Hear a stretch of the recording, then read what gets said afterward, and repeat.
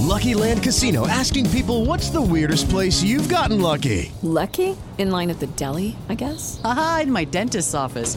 More than once, actually. Do I have to say? Yes, you do. In the car before my kids' PTA meeting. Really? Yes. Excuse me, what's the weirdest place you've gotten lucky? I never win and tell. Well, there you have it. You can get lucky anywhere, playing at LuckyLandSlots.com. Play for free right now. Are you feeling lucky? No purchase necessary. Void where prohibited by law. 18 plus. Terms and conditions apply. See website for details.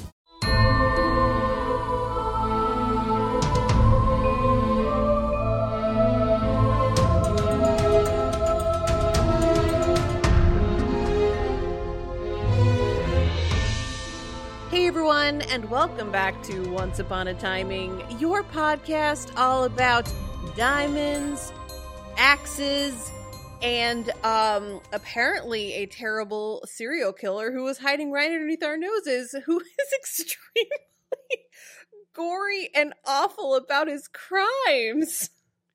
I hated it so much. I was just, why? Yeah, I get, like, okay, you want to frame somebody for a murder. Why'd you have to chop the body in half to do it?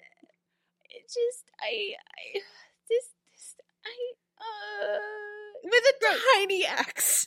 Anyway, I am Beth Elderkin. I'm joined as always by the lovely Abby. Abby, how are you doing? I imagine I'm just as grossed out as I am. Horrified at the moment. No, I'm doing okay. We're getting into the last month here of 2020, although, like the meme, I'm just worried they're going to be like, welcome to Janucember. It's the 13th month of 2020. But I did rewatch all of Lord of the Rings the other day. No regrets. Have not watched that movie in a long time. Yeah, any of those movies in a long time. No regrets. Was there like a thing, like a challenge, like a December Lord of the Rings challenge? Because like I know quite a few people who recently re-binged the Lord of the Rings films. Unconnected, seemingly. So they're on Hulu. I have them. And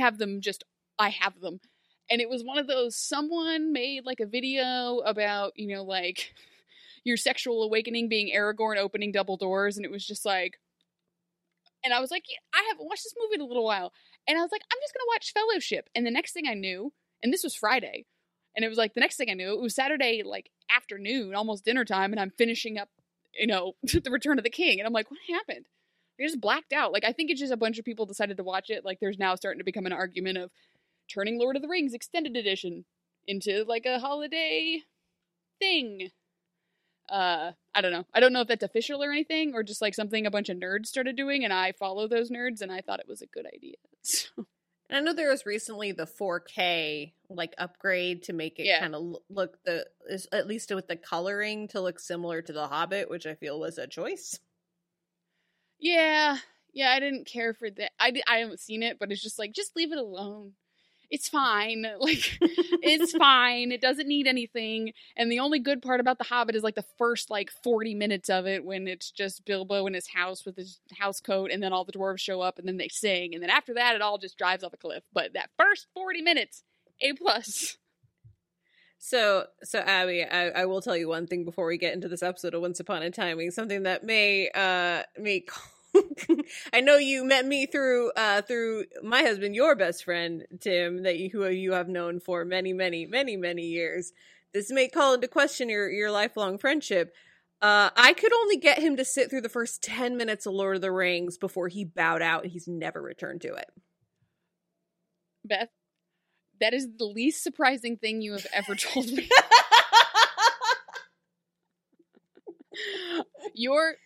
And it's getting very in the weeds of this episode, I apologize, but I'm just going to let you guys know that Beth's just dear husband, a friend, one of the oldest friends I have, his choice of media is very specific. Yep. And he doesn't deter from it. Nope.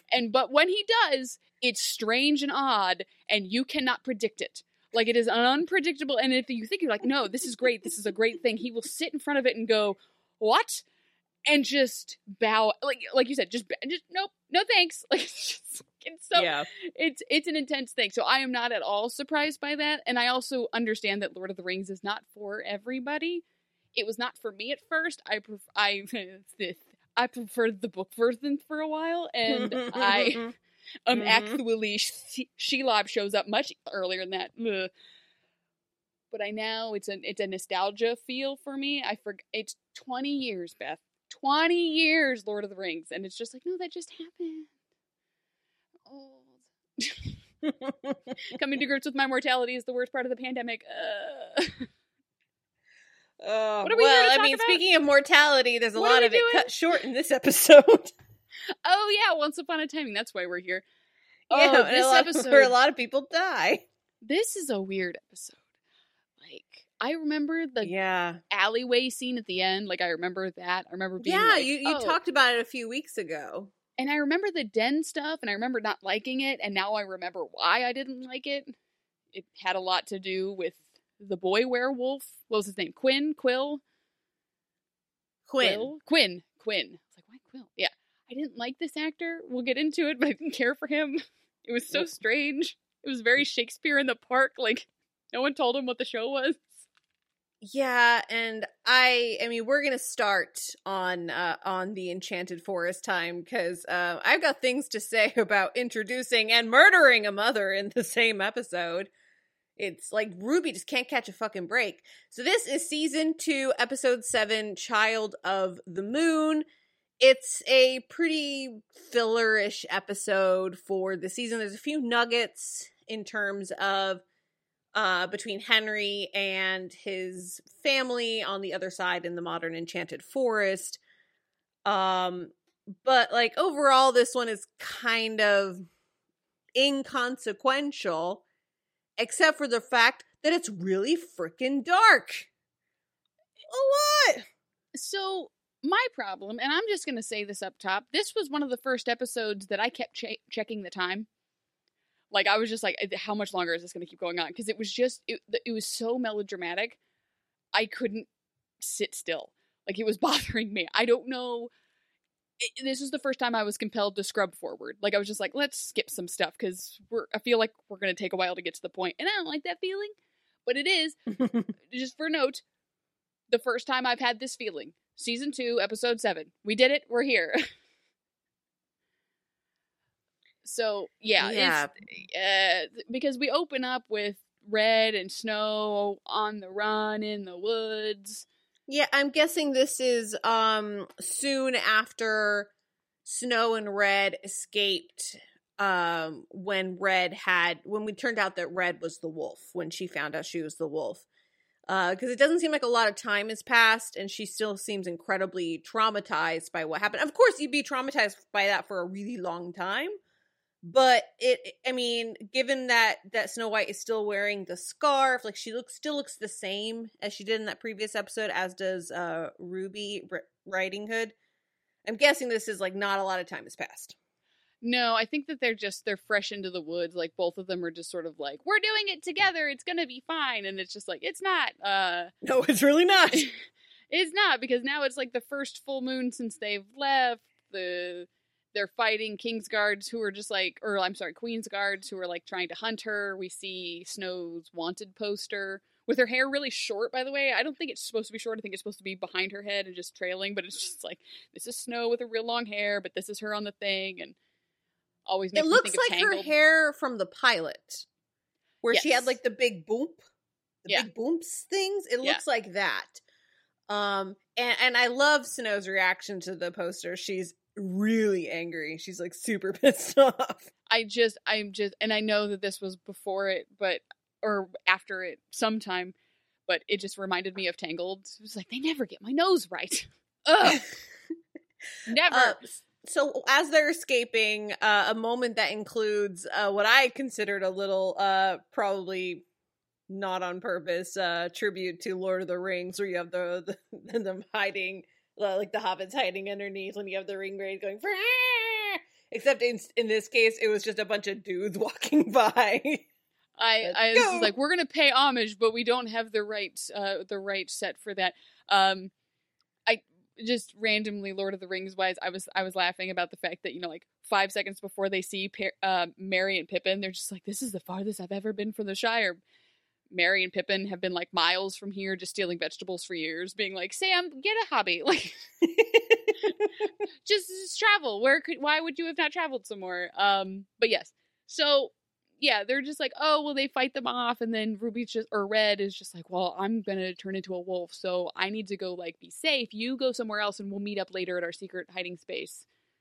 Yeah, because her hood gets torn. And she's worried that means, oh shit, the magic's gone. Or, you know, I mean, she's just incredibly paranoid about the wolf thing, which I get. Again, PTSD. She just murdered her boyfriend. But neither one of these two people know about magic very much. And to be fair, that's a valid concern. I've ripped it. Like, this is probably one of those things where it's just like, I've read a lot of like sci-fi and fantasy novels and like stuff with magic involved, and a lot of the times it's centered around keeping things intact, where it's like, yes, every thread is part of this spell. You rip it, you've broken the spell. So like, I'll give it to her, but she was so. This is where the melodrama starts. It's like, okay, shh, calm down. Like, it's like, I'm just gonna go into the woods alone. It'll be fine. And I mean, there's a thing about Red that I wanted to get your opinion on, because I don't know how to feel. Okay. Because Red and Ruby have different voices, in that Red kind of does a baby voice a little bit. I think she's trying to, the actress is trying to convey that Red is more innocent and, you know, is a creature of the forest. You know, she's a wolf and everything. She's innocent. She's Little Red Riding Hood. Whereas Ruby is more worldly and, you know, experienced and wants to see more.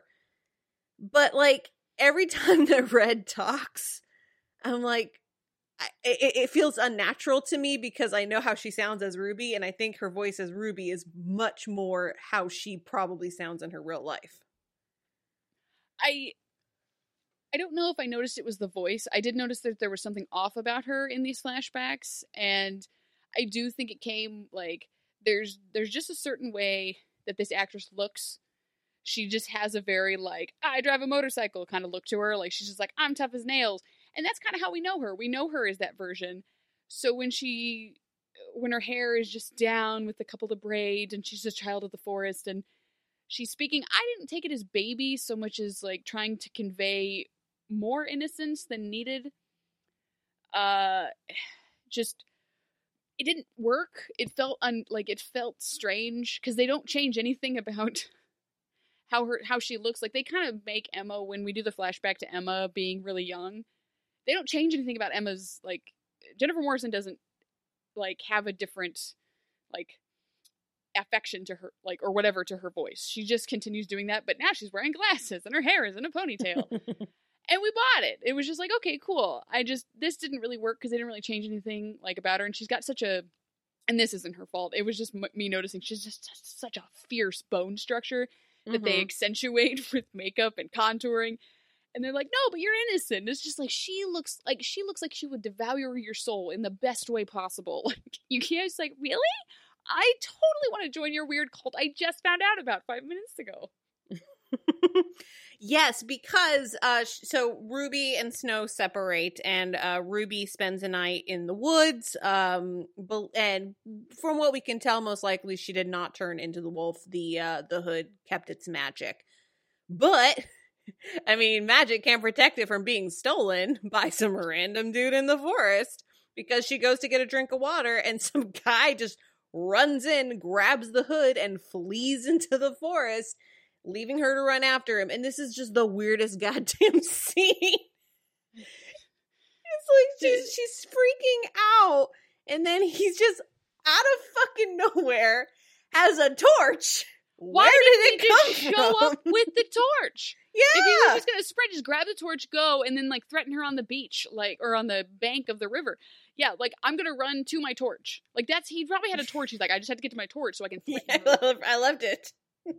I don't like this guy. Like, I don't know why, but, and this is because I feel like I've met this guy before, speaking about having a lifelong, you know, just courtship in the nerd world and stuff. This is a guy that exists in different variations. And he just made my skin crawl because I've talked to this guy a couple of times. Like, it's just like, he's a person that's just like, you know, this guy, and he's just too intense about something he barely understands, and you just physically reject it. And this was this guy. Like, it's not the actor, it's the way the lines were delivered and the way the lines were written, because it was just, admittedly, supposed to sound like he was part of a cult. But it was just so, like, come with me, you're a child of the moon, let's wrestle in this. What? No! Look, it's weird in your leather jacket, I don't like it. Yeah, he's, like, keeps threatening to burn Ruby's, or Red's, I'm gonna keep doing that, but burning Red's cloak. Yeah. Mostly to coax it out of her that she's a wolf. Well, I mean, yeah, he tells her that he knows what she is, and then he reveals that he is one too. They are both werewolves, and he's like, I can teach you how to control the wolf, and by teach you, I mean I'm gonna lead you into a basement without explanation, and you're gonna follow because you're stupid. Again, I've followed this guy into a basement before, so he can show me whatever the weird shit that he is collecting. Again, admittedly. Lizards! Weird choices that... Yeah, no, I have, like, a lot of bearded dragons. Like, too many bearded dragons. An alarming amount of bearded dragons. And it's just... And this is the part where the episode, like, especially the back... This is the part where the past just takes a hard right turn into what is happening. Yeah, I kind of have to wonder if this was inspired by Twilight at all. Like, if they were like, we want to do a werewolf thing. What's Twilight doing? Oh, they have a family of werewolves. They're a pack. Let's do the pack thing. So I get the pack thing. Again, really liked my werewolves. Like, I'm actually rereading an entire series about werewolves because it's my... I don't believe in guilty pleasures. It's just something I enjoy. So I'm rereading a bunch of werewolf novels. And it's, most werewolf novels do this. There's a pack structure, there's a whole situation. They don't really do that. They just kind of say it's a den, and she's like the den mother. There's definitely opium being smoked somewhere, like, guaranteed. But this was all just very, again, the way that they're acting does not fit with the way that Ruby is reacting and talking to them. It feels like she wandered into, like, a cosplay scene where they are continuing to stay in character and she is confused about it. No, I am your mother. Look at my eyes. Wow, I've got golden eyes. Thank you so much, Quinn. You're such a good, you're good at finding things. Excellent. And all these, like, wolves are, like, in the background, but then inexplicably disappear later. It's just, like, it's so intense for no reason. And it's just, like, it doesn't work. Like, I'm not scared of any of these people at all. I mean, I did like the set. I thought the set was really cool. And the way they described it, that it used to be a castle and then it sunk underground, and so this is the part that remains, and they live in there. It's their den. I was like, that's neat. It's better than a freaking a cave or whatever, because they could have easily done a cave. This was their own version of a cave. But yeah, Quinn takes her into the basement to show her his bearded dragons, which are actually a bunch of other werewolves, allegedly. The only way we know is, like, at one point they all, like, do this weird fast run thing. Oh, I love... Okay, the speed camera thing. That scene reminded me of Twilight. That was the Twilight scene. Because, I mean, just short of them being on, like, a log pile. I think it's in Breaking Dawn, one of the movies, like, that all the wolves are, like, on a beach, but it's like a logging town, so they're all on a bunch of logs, and they have this extended scene of them just, like, speaking telepathically about how they need to go save Bella, and they're just snapping and everything. It's the most randomly intense scene in that movie. It's just like, this is ridiculous, and I watch vampires play baseball. What is this? But no, that's the same thing, and then it's just, like, this, like, weird the den mother, who is her mother, spoilers, is also just like, you will run with us, and when you allow yourself to become the wolf, you will have your memories, but the moment that is taken from you, you will forget and black out again. Run with us, be one with us, and then it's over and they've finished running. Yeah, so Red is Red is introduced to the den mother, Anita, who, it turns out is Red's mother, allegedly. I have a hard time believing that she was actually her mother because of how quickly she was freaking like discharged and rejected from the series. Which then comes up again when someone's like, I understand what it's like to lose family. It's like, bitch, she knew she had a mom for 5 minutes. It's not the same. We are not the same. But I also no way, because it just sounds like a lie. And it's just like, oh, you're, like, I never died. You were lied to. I've been here the whole time keeping an eye on you, and I just now happened to find you. It's like, no. Also, her name's Anita. Like, I don't know. That's such a... I kept just trying to think of a good joke for it. Be like, introduce you to Anita. Who's Anita? Anita mother figure. Hey! Yeah, I mean, this would have made more sense to me if she had been introduced in an earlier episode and given a little bit of space to breathe. We wouldn't have needed to meet her again until she died, but to introduce her and kill her, to introduce her, turn her into a monster and have her own daughter slaughter her in the same episode, it's too much. It's too much, and I don't like it. Because they go out for a run in the woods. Red's having a grand old time. She's sleeping on the ground with her wolf buddies. She's, spooning with Quinn. And then, Snow used her newly found tracking skills to follow the wolves into this pit. And already, there's a little bit of tension. This is where we get that Twilight movement. And then, all of a sudden, the guards show up and they shoot Quinn first, and I wasn't mad. Okay, first of all, you're not wrong. Second of all, I like that they're all shocked that Snow has found them by simply using her eyeballs, because they didn't cover any tracks. Now, I was gonna be mad about this until I saw, there was no... Until the scene with Charming later, we don't really get a context for how big these wolves are. And I keep having in my brain that they're dire wolf huge, because every time they try to animate Red as a wolf, they have her moving very quickly. So in this episode is when they have wolves finally standing still near humans, which to their detriment looks so bad. Oh, it's so bad. The moment when you see Ruby Red looking in the water as the wolf. Yeah. I was like, this looks like a CD-ROM. Oh, yeah, this looked like, actual gameplay, kind of tag should have been at the bottom. And it's like, whoa! Snow comes and she's just like, oh yeah, I just literally followed this. I learned how to track 4 hours ago and I've learned how to do this. How have you been hiding here for a long time? And then the Queen's Guards show up and just start firing off crossbow arrow. Just boom, boom, boom. It's like, kills Quinn immediately. Mm-hmm. And then, again, the very Twilighty thing is like, may you always run free in the moonlight. I just didn't care. I didn't care about these wolves at all. But Anita, she's badass. She just murders all the guards. And I thought that, she was just snapping their necks. Just doing the fast movement. And I was like, okay. I mean, Anita's cool. And, gotta get the actress, Annabeth Gish. I've seen her in a few things. She's great. The court, much like Rumpel's wife, they threw her in a tiny ass corset, and I don't know how she survived, but she looked amazing, and she had feathers everywhere, and I loved her feather cloak so much. Giant boof that gives Mulan a run for her money. Oh, she had the giant boof, but it had that look to it where it was just I did this to my hair 4.5 weeks ago, and I'm just living with it. There's sticks and mud and all kinds of. I don't brush my hair. I'm not that kind of girl. I put one clip in the back, and I just go with it because who cares? Yeah, she does that, and then she's just like, "Oh, we have to murder your friend because humans do nothing. They will only come and bring death to us all. So I must murder her." And life for life, and this.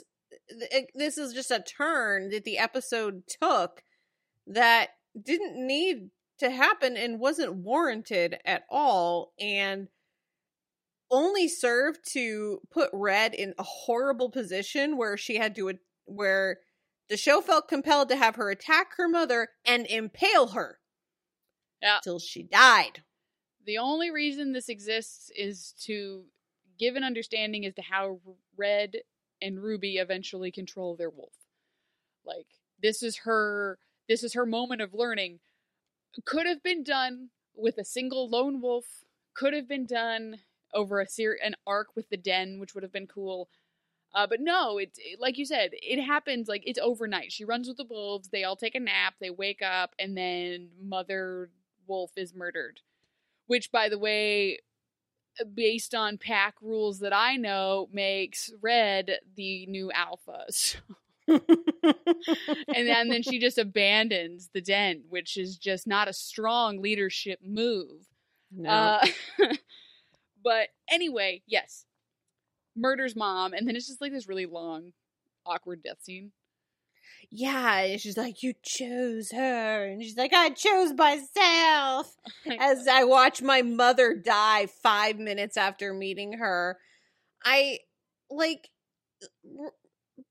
When you compare this to the previous Red-centric story, which I felt was so well done and had so many layers to it, this one is just clumsy and insulting to the character. Like, you're going to introduce this young woman's long-lost mother who seems to be the key to a part of herself that she's suppressed for so long, and then you're going to have her murder her within 24 hours.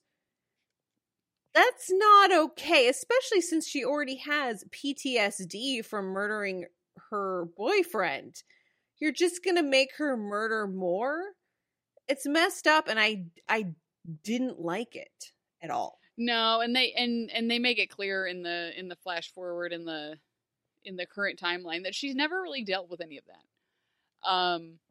But yeah, like this they didn't need to do this. They didn't need it to be her mom. They could have just had her introduced to a den and her reject the way of the way of a den and be like, no, I'm gonna stay with my person here, and keep going.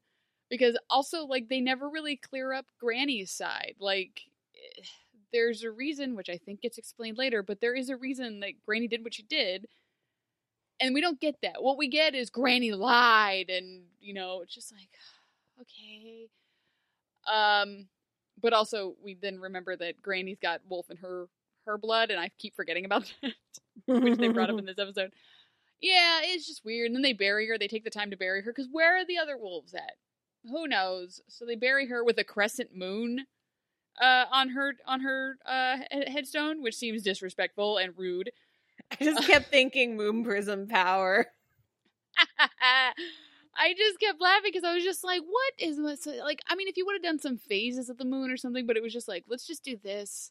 Just like, fine. May you never transform again. Just bitch. I don't know. And yeah, like, this is another really melodramatic season moment where Snow and Red are clutching each other, just like, I understand what it's like to lose your mother. And Red's like, I didn't kill my family, I was protecting it. Just like, first of all, again, you've known Snow for 4 days, you knew that woman for 1 day. Yeah, it was a lot. And Granny's still around, as far as we know. I mean, she is. She's in the... Yeah, no, I just mean she's still around. So it's like... But yeah, no, this was first draft of a cool idea that should have been a couple of episodes, maybe. Yeah. Definitely not all crammed into one. It was a lot. It was hard. It was hard to process and take seriously. Like, that's how much it was. I just don't see a need for it to have been her mother. Like, hell, just don't introduce Red's mother. She died. Okay, she died when Red was little. She's been raised by Granny. Okay, fine. Just make it Quinn, because we all hated his ass. Or I'm your mother, and then in her dying breath is just like, I'm not really your mother, I just said that to keep you here. And then that's when Red only trusts Snow, because Snow's the only one that doesn't lie to her and lets her keep doing what she's doing, because everyone else has lied to her in her life. The 2 people she knows and hasn't killed. Yeah, this just meh. Yeah. Unfortunately, with the Red storyline, I love Red, but it didn't work. No, this one was a real misfire after it started out with her so strong in the previous one. This one was a major letdown in comparison. But we're gonna go back to the mines where's Charming? Excuse me. Shirtless Charming. Yeah, excuse me. I Nowhere signed to up be for found. Charming in a tank top. But instead we get Grumpy, who is And Happy. Grumpy and Happy. Grumpy is like, we will work 24/7. Sleep, never heard of her. Let's do this. And Happy's just like, but I want to go out and get a drink. Just because your name is Happy doesn't mean you need to be at happy hour. You've been thinking about that all day, Grumpy. Like, you have been mad about this. You didn't think of that off the top of your head. You've been mad about this for a while. But yeah, he's just like, I will continue mining until my last breath. I will die for this. Because they're trying to find the diamonds and everything. And then... and then he dies. Just short of, I was so prepared for him to be like, they're here! The diamonds! It's the curse! It's the diamonds! They're here! Yeah, what is Grumpy good for if not yelling at things that he finds or that find him? Did you see... This is a small tangent. Did you see that thing that I shared on the Facebook group where it was if COVID hit Storybrooke that the first official case would just culminate in Grumpy running from the hospital screaming, "It's here! COVID is here!" And I've been laughing about that since I saw it. Oh, that's so good. So anyway, they find all this, so that means that they can make fairy dust, which means that they can combine it with the hat to make a portal. No one's quite sure how this is going to work. I do like this idea of, like, I feel like we let this go, but right now, both current storylines are trying to cobble together enough magic to, like, ad hoc a portal. And I love this because it seems like we're on some sort of weird, like, MMO quest where it's like, you must collect 3 bat wings and also this and also this. And when we combine them, for no discernible reason, it turns into a this. Because both of them are trying to do that. Both storylines are trying to collect enough stuff to put in a bag and hopefully it works. Because they're trying to use the dust on a hat. Mm-hmm. And apparently this will take some time. Yeah, because they have to grind it up and turn it into fairy powder. I personally prescribed the theory that neither of these plans would have worked. Nope, that wouldn't work. And although I'm wondering, I think the compass one works. I don't remember very well, but I know for a fact that this other one does not work because King George is a dick. I love that both of these storylines are just trying to cobble together any remnants of anything to cram together to make a portal. But in the moment of need, Rumple appears with what looks like just this little, like, he unrolls a whole thing that is just like, these are all of the things that I could possibly need to solve any situation. It's just like, why do you have this and why is it so nice? Anyway, it's his Rumple's doctor's kit. Yeah, right. So Charming's super pumped about this, and Henry's like, "Yay, we can find them again! It's gonna be amazing." So Charming's just like, "I'm gonna go to the diner. I'm gonna go to Granny's, and I'm gonna get a celebration beer, and it's gonna be great." And he walks in, and I love Granny has a welder's mask on, and she is working on her freezer. Because they're trying to build like an ad hoc jail cell for Ruby. Because it is a full moon. And Ruby is not sure, since she has not gone wolf in 28 years, she is not sure what will happen. She doesn't know if she can control herself. So she should just cage herself up. Instead of going out with Billy, the tow truck driver, aka Gus Gus from Cinderella. And can we just say an early R.I.P. to Gus Gus? He did not deserve this. No, Gus... It's a terrible joke I'm about to make. But Gus Gus got separated in the space. Gus is over here and the other Gus is over here. Oh, God! You're welcome. So, I warned you ahead of time. I warned you ahead of time. He comes to ask her out, and then, like, Belle saves her. And again, I am just, like, quietly subscribing to the what is it? It's the Red Bell ship the more I see of it. I'm like, this would be so much better. Because Belle's just like, oh, I can recognize a girl in trouble from anywhere. It's like, when? You have not been in the world. You've been locked up most of your life. You have no social cues to speak of. She is attuned to red and no one else. Oh my god, I get so mad at the speech she gives later in the library. I'm just like, I hate this so much. But Belle's just like, well, why did you go date the nice guy? And Ruby keeps it a secret. She's just like, oh, no reason, and kind of leaves, which is funny because she reveals it 5 minutes later to Belle. But basically, they're gonna lock her in the freezer. It doesn't work.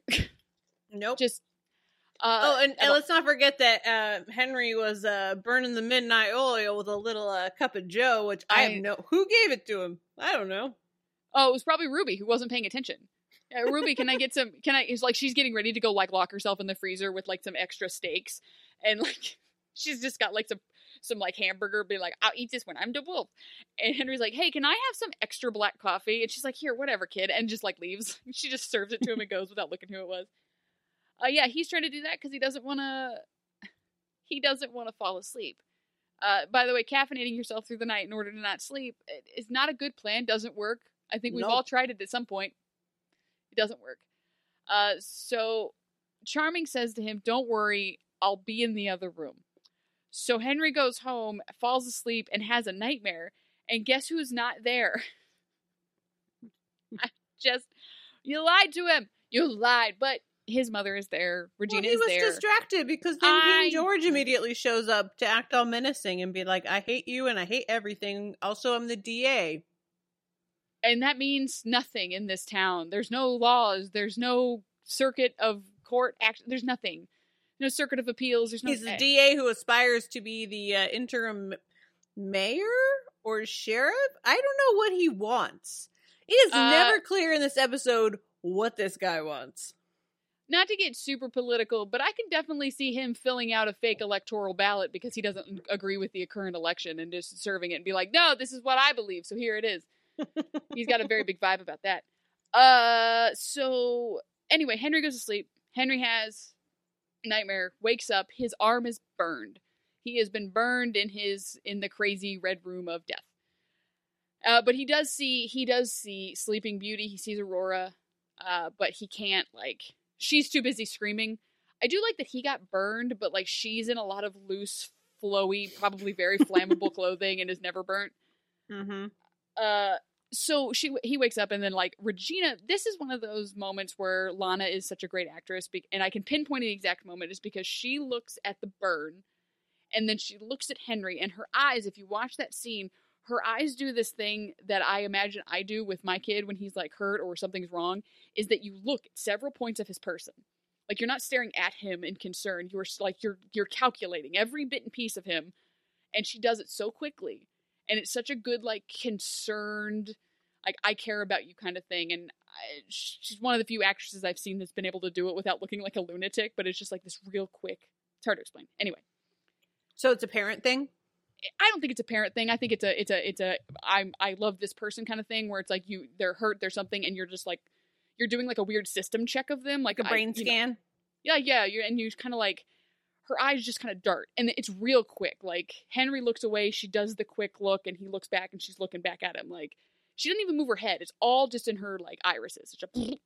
Such a very subtle thing that I think is great because it does show that she genuinely cares about him without speaking anything. It is just that instant where I'm just that woman loves that child. Amazing. 10 out of 10.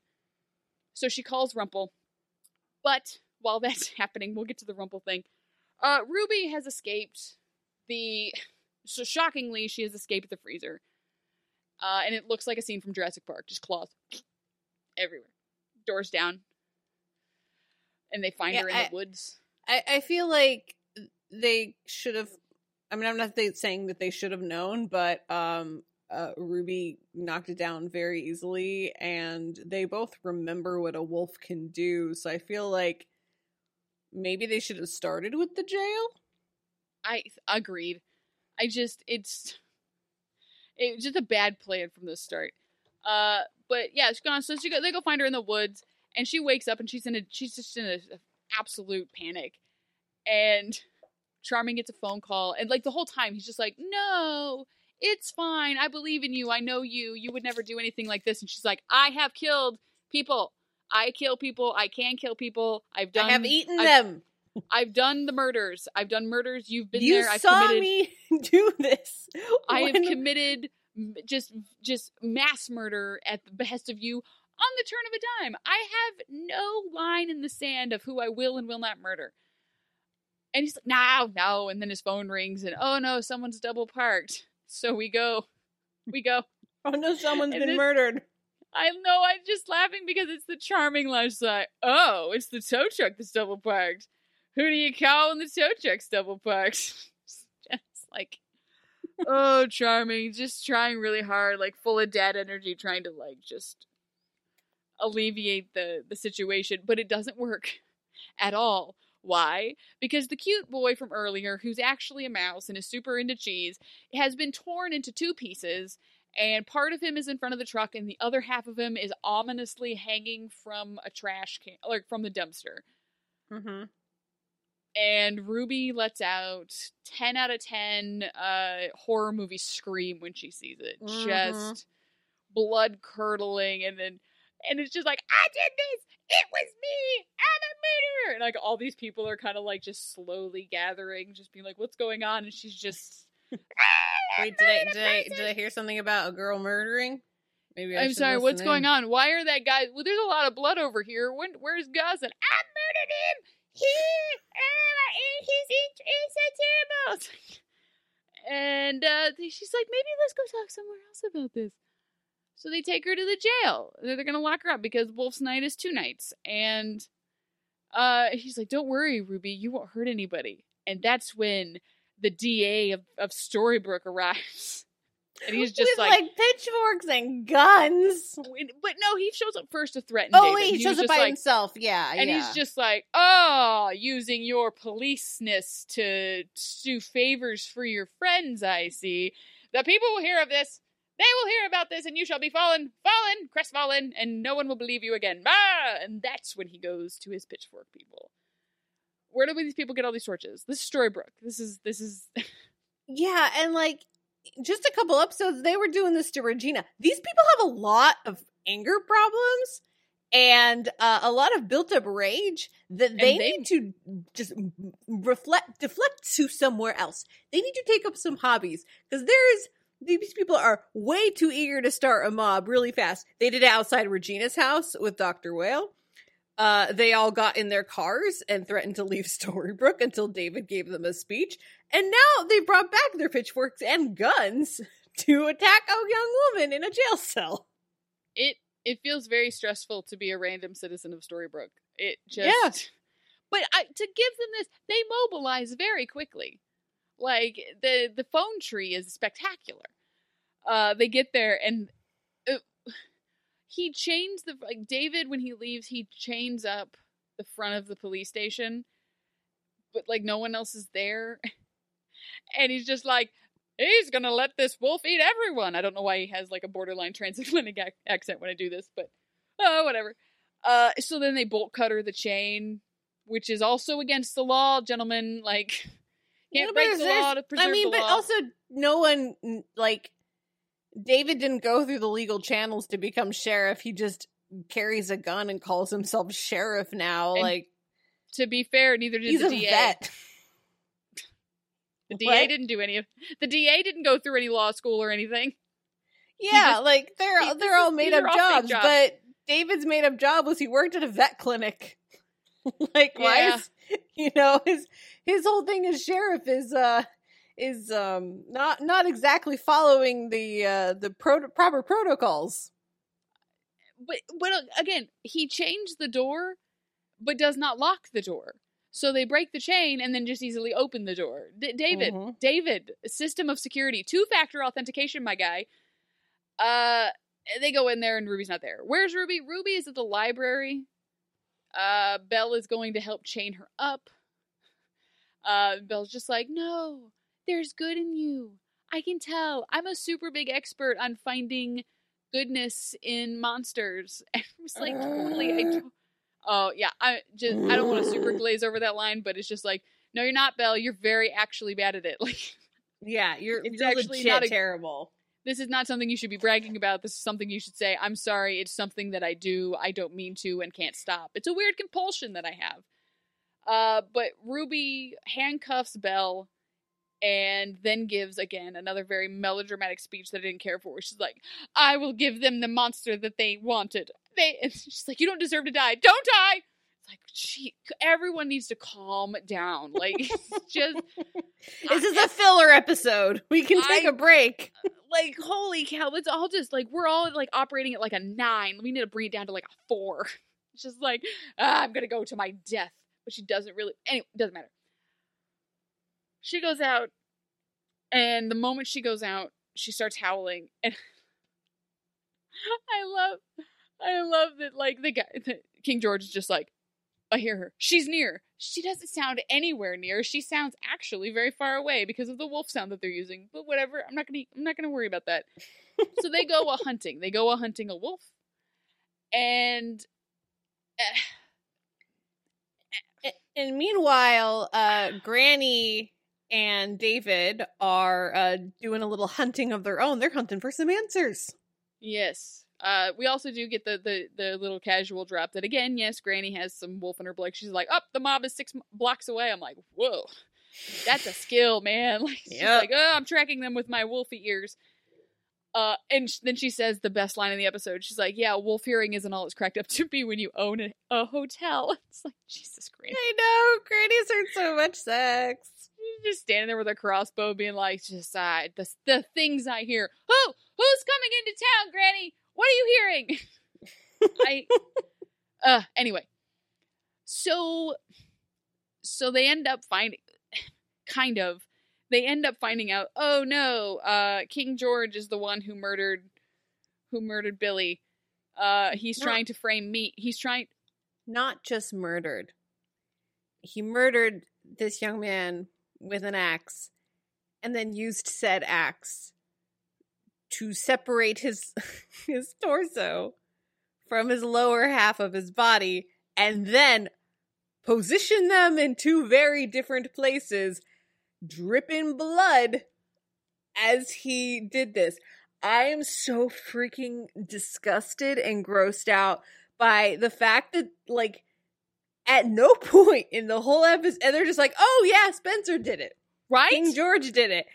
And at no point is like, he did that? That's like Saw levels of just horrible. No, it's so bad. I mean, like, to the point where it would be like a 3-episode series on a true crime podcast. Like, who cut this man in half? Why did he use a small axe? Why did he position them this way? There's a DA, there's a sheriff, there's, like, a really great hospital. There's no forensic analysis. Like, they're looking for Gus, and they think that he might be dead because they smell blood. And Charming is just, like, opening doors with his bare hands and just, like, contaminating the crime scene. Yeah, they at no point acknowledge the sheer grotesque level of murder that this is. Nor does anything on that grotesque murder lead to them discovering that. He discovers it, like, secondhand through other things. Like, we find Ruby's cloak. Hooray, it's here, and he's had it the whole time. How did he get it? Let's not talk about it. 'Cause who knows? And then they have to go save Ruby, who has been cornered in an alley. And then King George is gonna shoot her with a gun, I guess. They have, like, a whole team of people with pitchforks, and then they just came to watch a man shoot a dog. Yep. Okay. Why didn't he bring the axe with him? He's clearly very skilled. I'm sorry. I still can't get over it. I will never get over that. That was a small axe. That's not a clean cut. He had to hack and chop for minutes to get through that torso. I hate it so much. And they never talk about it. The real monster is King George. It's so bad. Like, it really is. Like, I don't want, I at no point want to gloss over that. I just think it's so, like, and they like, Charming just, like, this man framed her with that murder. Not like he meticulously hacked somebody with a hatchet that is used to cut sticks. Not even like a big one. It's just like, it's so, anyway. You get in there, Granny with the like freaking $1 million shot, shoots him in the hand with a crossbow bolt. That man's hand does not exist. I think they do spark, so it's supposed to have gone off on the gun. But also, like, he doesn't have trigger discipline, so his finger was already on the trigger, so he probably would have just shot anyway. I'm surprised it didn't happen. She's like, the next one's going in your face, or whatever she says. So David does this whole thing where he's just like, Ruby, I know you're not a monster, and he puts his hand up, which, again, as someone who partakes in the werewolf literature, so much he's doing here would just aggravate a wolf.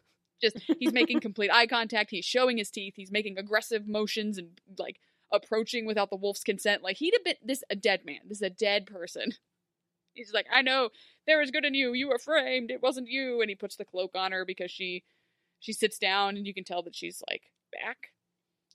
And he puts the cloak on her, and he's like, there, we did it, it's fine. She's like, thank you for seeing what was in me the whole time, it's so beautiful. It's such a nice moment. Yeah. And then Granny lets King George just get away. Like, he, like, bowled her over. I couldn't understand. Like, I thought she was standing on top of the car. Yeah. I didn't understand what happened here. There's literally nothing that happens. They turn around, and she's like, he's gone. I don't recall seeing But she's him on the ground. actually get like, away. They're picking her up off the ground. So, like, the implication is that, like, she fought him. Like, I don't know if there's, like, a deleted scene or something, but, like, they're like, oh, good, Ruby's back. Also, Granny's on the ground. Like, oh dear, I've fallen over. My life alert. Clink. And like, Charming, who has the trust of the mob, presumably back on his side after, you know, telling them King George was the one who had butchered this young man, like, no one else tried to stop him. They all have pitchforks. Just point the pitchforks at King George and be like, you're not going anywhere. But no, they don't. He just sneaks away. One of King George's best lines in this episode was, Storybrooke's a lot bigger than you think it is.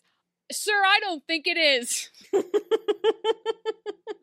Sir, I disagree. So they go find him.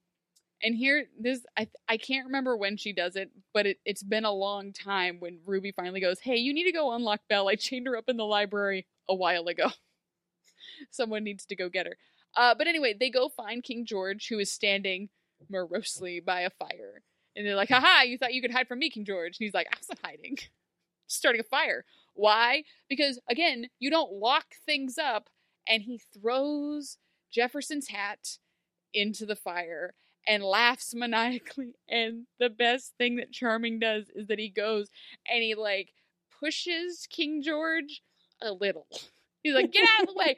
But King George barely moves. Like, he's just like, no. Like, and he just keeps standing there. It's like, you didn't knock him down. He's an old man. He's an old man and you couldn't knock him down. Are you kidding me, Charming? You're that mad? But eventually King George does, like, he does end up on the ground. I think he just fell of his own accord. I don't quite remember how it happens. Oh, he gets punched in the face. David punches him. Because he gets it. Again, the hat is in the fire. When things are in the fire and you don't want them to be in the fire, you kick them with your shoe. Because you don't stick your hand in there. So it's just like David, like, trying to, I can't touch the fire. Oh, I can't touch the fire. No! And then he punches King George. Ruby is just standing there. Just like, oh, damn it. And he punches King George in the face. King George hits the ground. And David points his gun at him. And Ruby says, don't do it, David. You're better than this. And David goes, damn it. I am better than this. And then he just looks back at the fire. And Ruby looks at the fire. And King George is just laying there like freaking Tom Selleck, just with his arm up on, just he's propped up like, dumbasses.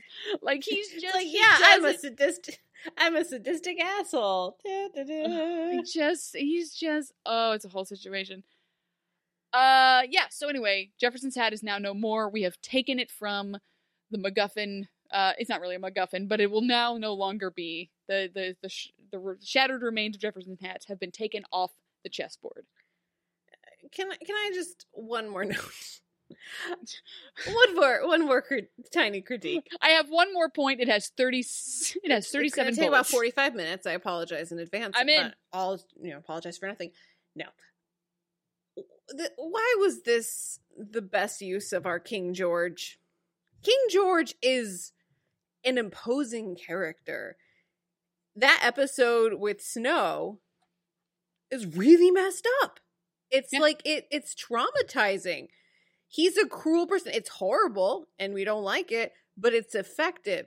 And now we're just using him in modern Storybrooke to butcher a boy, hack his body in half, and then just have him chill by a fire. How is this a good use of this guy? It is not. No, that's all I got. So it is not. So that's it. That's it. No, I'm just mad. No, two wasted characters here. Like Red's alleged mom. I'm gonna call her alleged at this point. And King George. Like these are two figures that could have been much different. Obviously, King George is more established. There's a lot. He would have done a lot more. Also, King George would have never done that himself. He would have had someone else do it. So he didn't act alone. Like there's a whole different story in this, but they just kind of King George's whole thing was to introduce Ruby's storyline so she could come out of being a monster and then get rid of the hat because they can't solve the problem fast enough or too fast, so they got to get rid of the hat. That's it. You're right. He probably wouldn't have done it himself. Also, he has the memories of being a DA. He wouldn't leave the evidence in his car. No. Not He's even smarter than that. I hate this. I hate all of it. I don't like it. I like that usually in the beginning of these episodes we're like, it wasn't bad. By the end of it, we're just like, we are furious. No, rile each other up. This episode was probably my least favorite of this season so far. Yeah, let's close it out. I want to be done talking about it. So anyway, so the other little B plot of the current storyline is that Henry had burned himself, so Gold comes and it does another out of character thing where he gives Henry this weird little bubble wand amulet to carry around his neck. It totally looked like one of those bubble wand things that you get when you're like as a party favor when you go to a princess party. Oh my god, it did. At the bowling alley or at Chuck E. Cheese. It comes with that, a balloon, 3 Smarties from last weekend's Halloween party, and like it's in a bag and your name's a crown beret. Oh god, that we all wore together, and then press-on nails that we all wore, but none of them worked, and we pretended that they did. Guys, when quarantine's over, Beth, I'm throwing you a princess party so hard. Heck yes. So it's just like this like amulet full of liquid. That again, he said he just has to wear it around his neck. It just seems like he's supposed to like take it out and like baptize somebody with it. Be like, it's just I need a young priest and an old priest. Pfft. The power of the Dark One compels you. Exactly. Does it? And Regina says like, how much is this going to cost me? Magic comes at a price. And then Gold says, you can't afford my house calls, but for Henry, free of charge. Sus. Gold is sus. Ejected. Yeah. This is not a normal thing. This is out of character and bad. I don't know if it comes to anything, so I'm not going to say it's bad writing, but I'm just going to say it's suspect.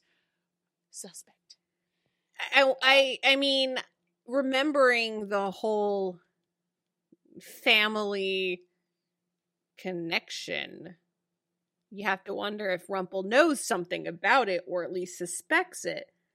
But I don't think he does. I don't think he has a damn clue, but it is like Henry, though. He's always liked Henry. I think he does have a view that Henry is kind of just an innocent, where it was just like, he was just sort of... This is before Gold has a complete vendetta against Henry, which is even funnier later, where he's just like, this child will be my doom, I must murder him. So, it's a nice juxtaposition. So Henry goes to sleep and wears a necklace. Sending children to bed with loose chain necklaces, always excellent. Pediatricians everywhere recommend it. And he's just laying there in like the most unnatural way a 10-year-old would lay. He's just like on his back, arms above the covers up to his chin, and he's just staying there, not moving. Like Aurora is somewhere else having a freaking fit. Henry's just like, this is how I sleep. It's fine.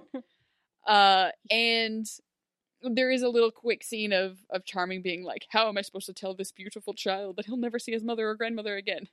Red's like, oh, you'll figure it out. Anyway, I'm gonna go run. Yay! Wolfie time. Woo! And like, I just like Charming, like watching her run down the stairs, where it's just like Charming's witnessing a real life manic pixie dream girl. Like, she's wow, like she's such a loose cannon. Wow.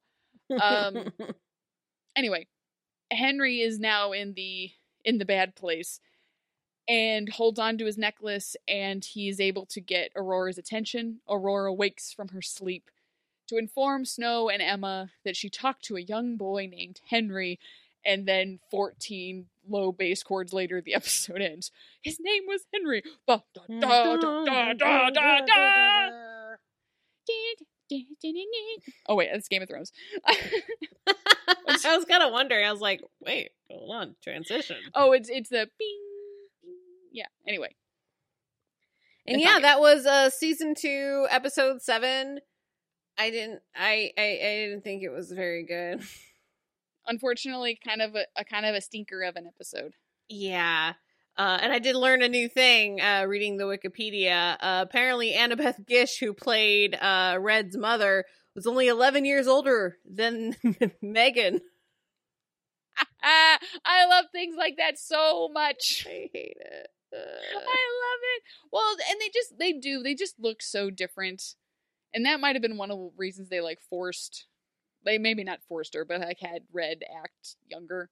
Like, just be like, act a little younger. We gotta spread out that age gap, but also easily explained away. I'm a wolf. I live forever. Like, it doesn't matter how old I look. She could have looked younger. Like, again, we explore this later when we go to a Peter Pan situation, but they have Neverland to explain that. So, again, it's a wolf thing. It's a wolf thing. Also, if anybody has any werewolf fantasy fictions to get me through the winter, I just keep rereading the same one over and over. So if anyone has any suggestions, I am very willing to take them. I also found this very weird little snippet that I don't necessarily believe in the Wikipedia that I just have to read to you because it's just blowing my mind. I'm ready. It says, this episode uses inspired references, elements, and quotes from Cinderella. True. Okay. And Shakira's 2009 single, She-Wolf. I don't know who wrote that. I just don't know who wrote that. Or why.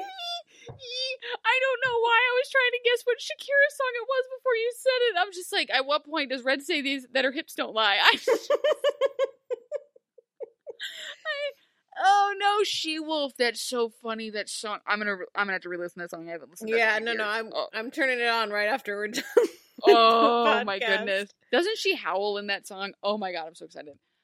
I don't believe that, but I'm gonna see if I can find it out, and I hope it's like a really random innocuous phrase that barely fits.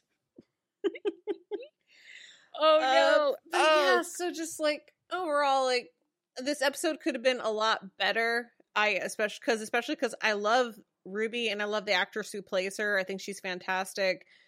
And we've seen what they can do with her material when it's done well. And this was just not done well. And I hate what they did with King George. The character deserves better. And it's just freaking disgusting. And no one talks about it. It's just like, we're going to have a really gory thing, but the only way you can have it being really gory is if no one talks about it. Or acknowledges it. It's messed up. It's so messed up. Oh no, it's like that, like Narnia, one of the Narnia movies where there isn't a single drop of blood, but it's like very violent for no reason. Anyway, yes, kind of a stinker of an episode. Yeah, and I'm with you. I love Red so much. I just think that they should have spaced this out more.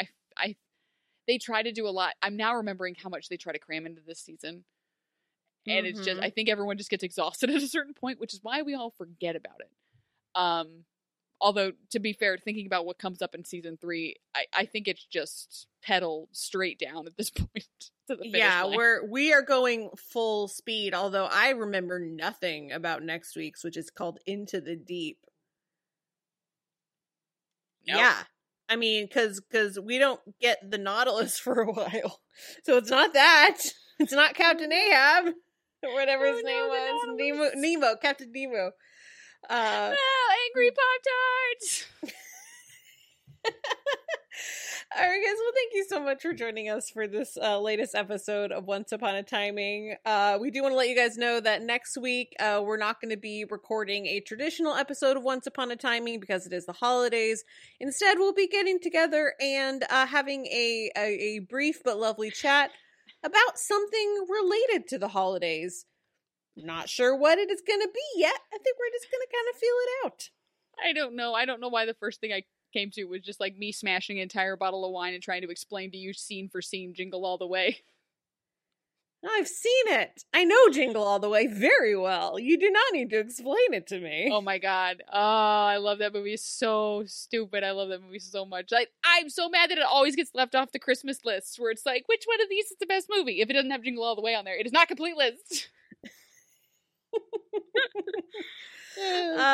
Yeah, so we'll be back next week to have a little bit of a holiday fireplace chat. It'll be lovely. Ooh, I like that. Great. We'll have some hot cocoa with cinnamon. Cinnamon, it's a family thing. But in the meantime, we want to send a special thank you to our wonderful patrons, especially our snow queens. That would be Lisa Slack, Patrick Stevens, Jacob Fulcalt, Paul, Brian Sanina, Blake Brinkley, and Zach Chobanoff. If you want to become a patron, you head to patreon.com/OUA Timing for more information. You can subscribe to us on Apple Podcasts or wherever you get your podcasts. You can find our Facebook group at facebook.com/group/OUA Timing. And we're also on Twitter at OUA Timing. I am personally at Beth Elderkin. I am at just_Abby. And we'll be back next week with non-angry Pop-Tarts. Whatever it is. Apparently it's about it's about sleeping curses. Yeah, but that's in 2 weeks. Rolling in the deep in 2 weeks. Yes, that will be back in 2 weeks. Yes, 2 weeks. Next week is Christmas. Holidays. Holidays. We did at the same time. I don't think we did it right, but we did it at the same time. We tried. So thanks so much, It will not Abby. be a caroling episode. We will see you for a special holiday chit-chat next week. Bye, Beth.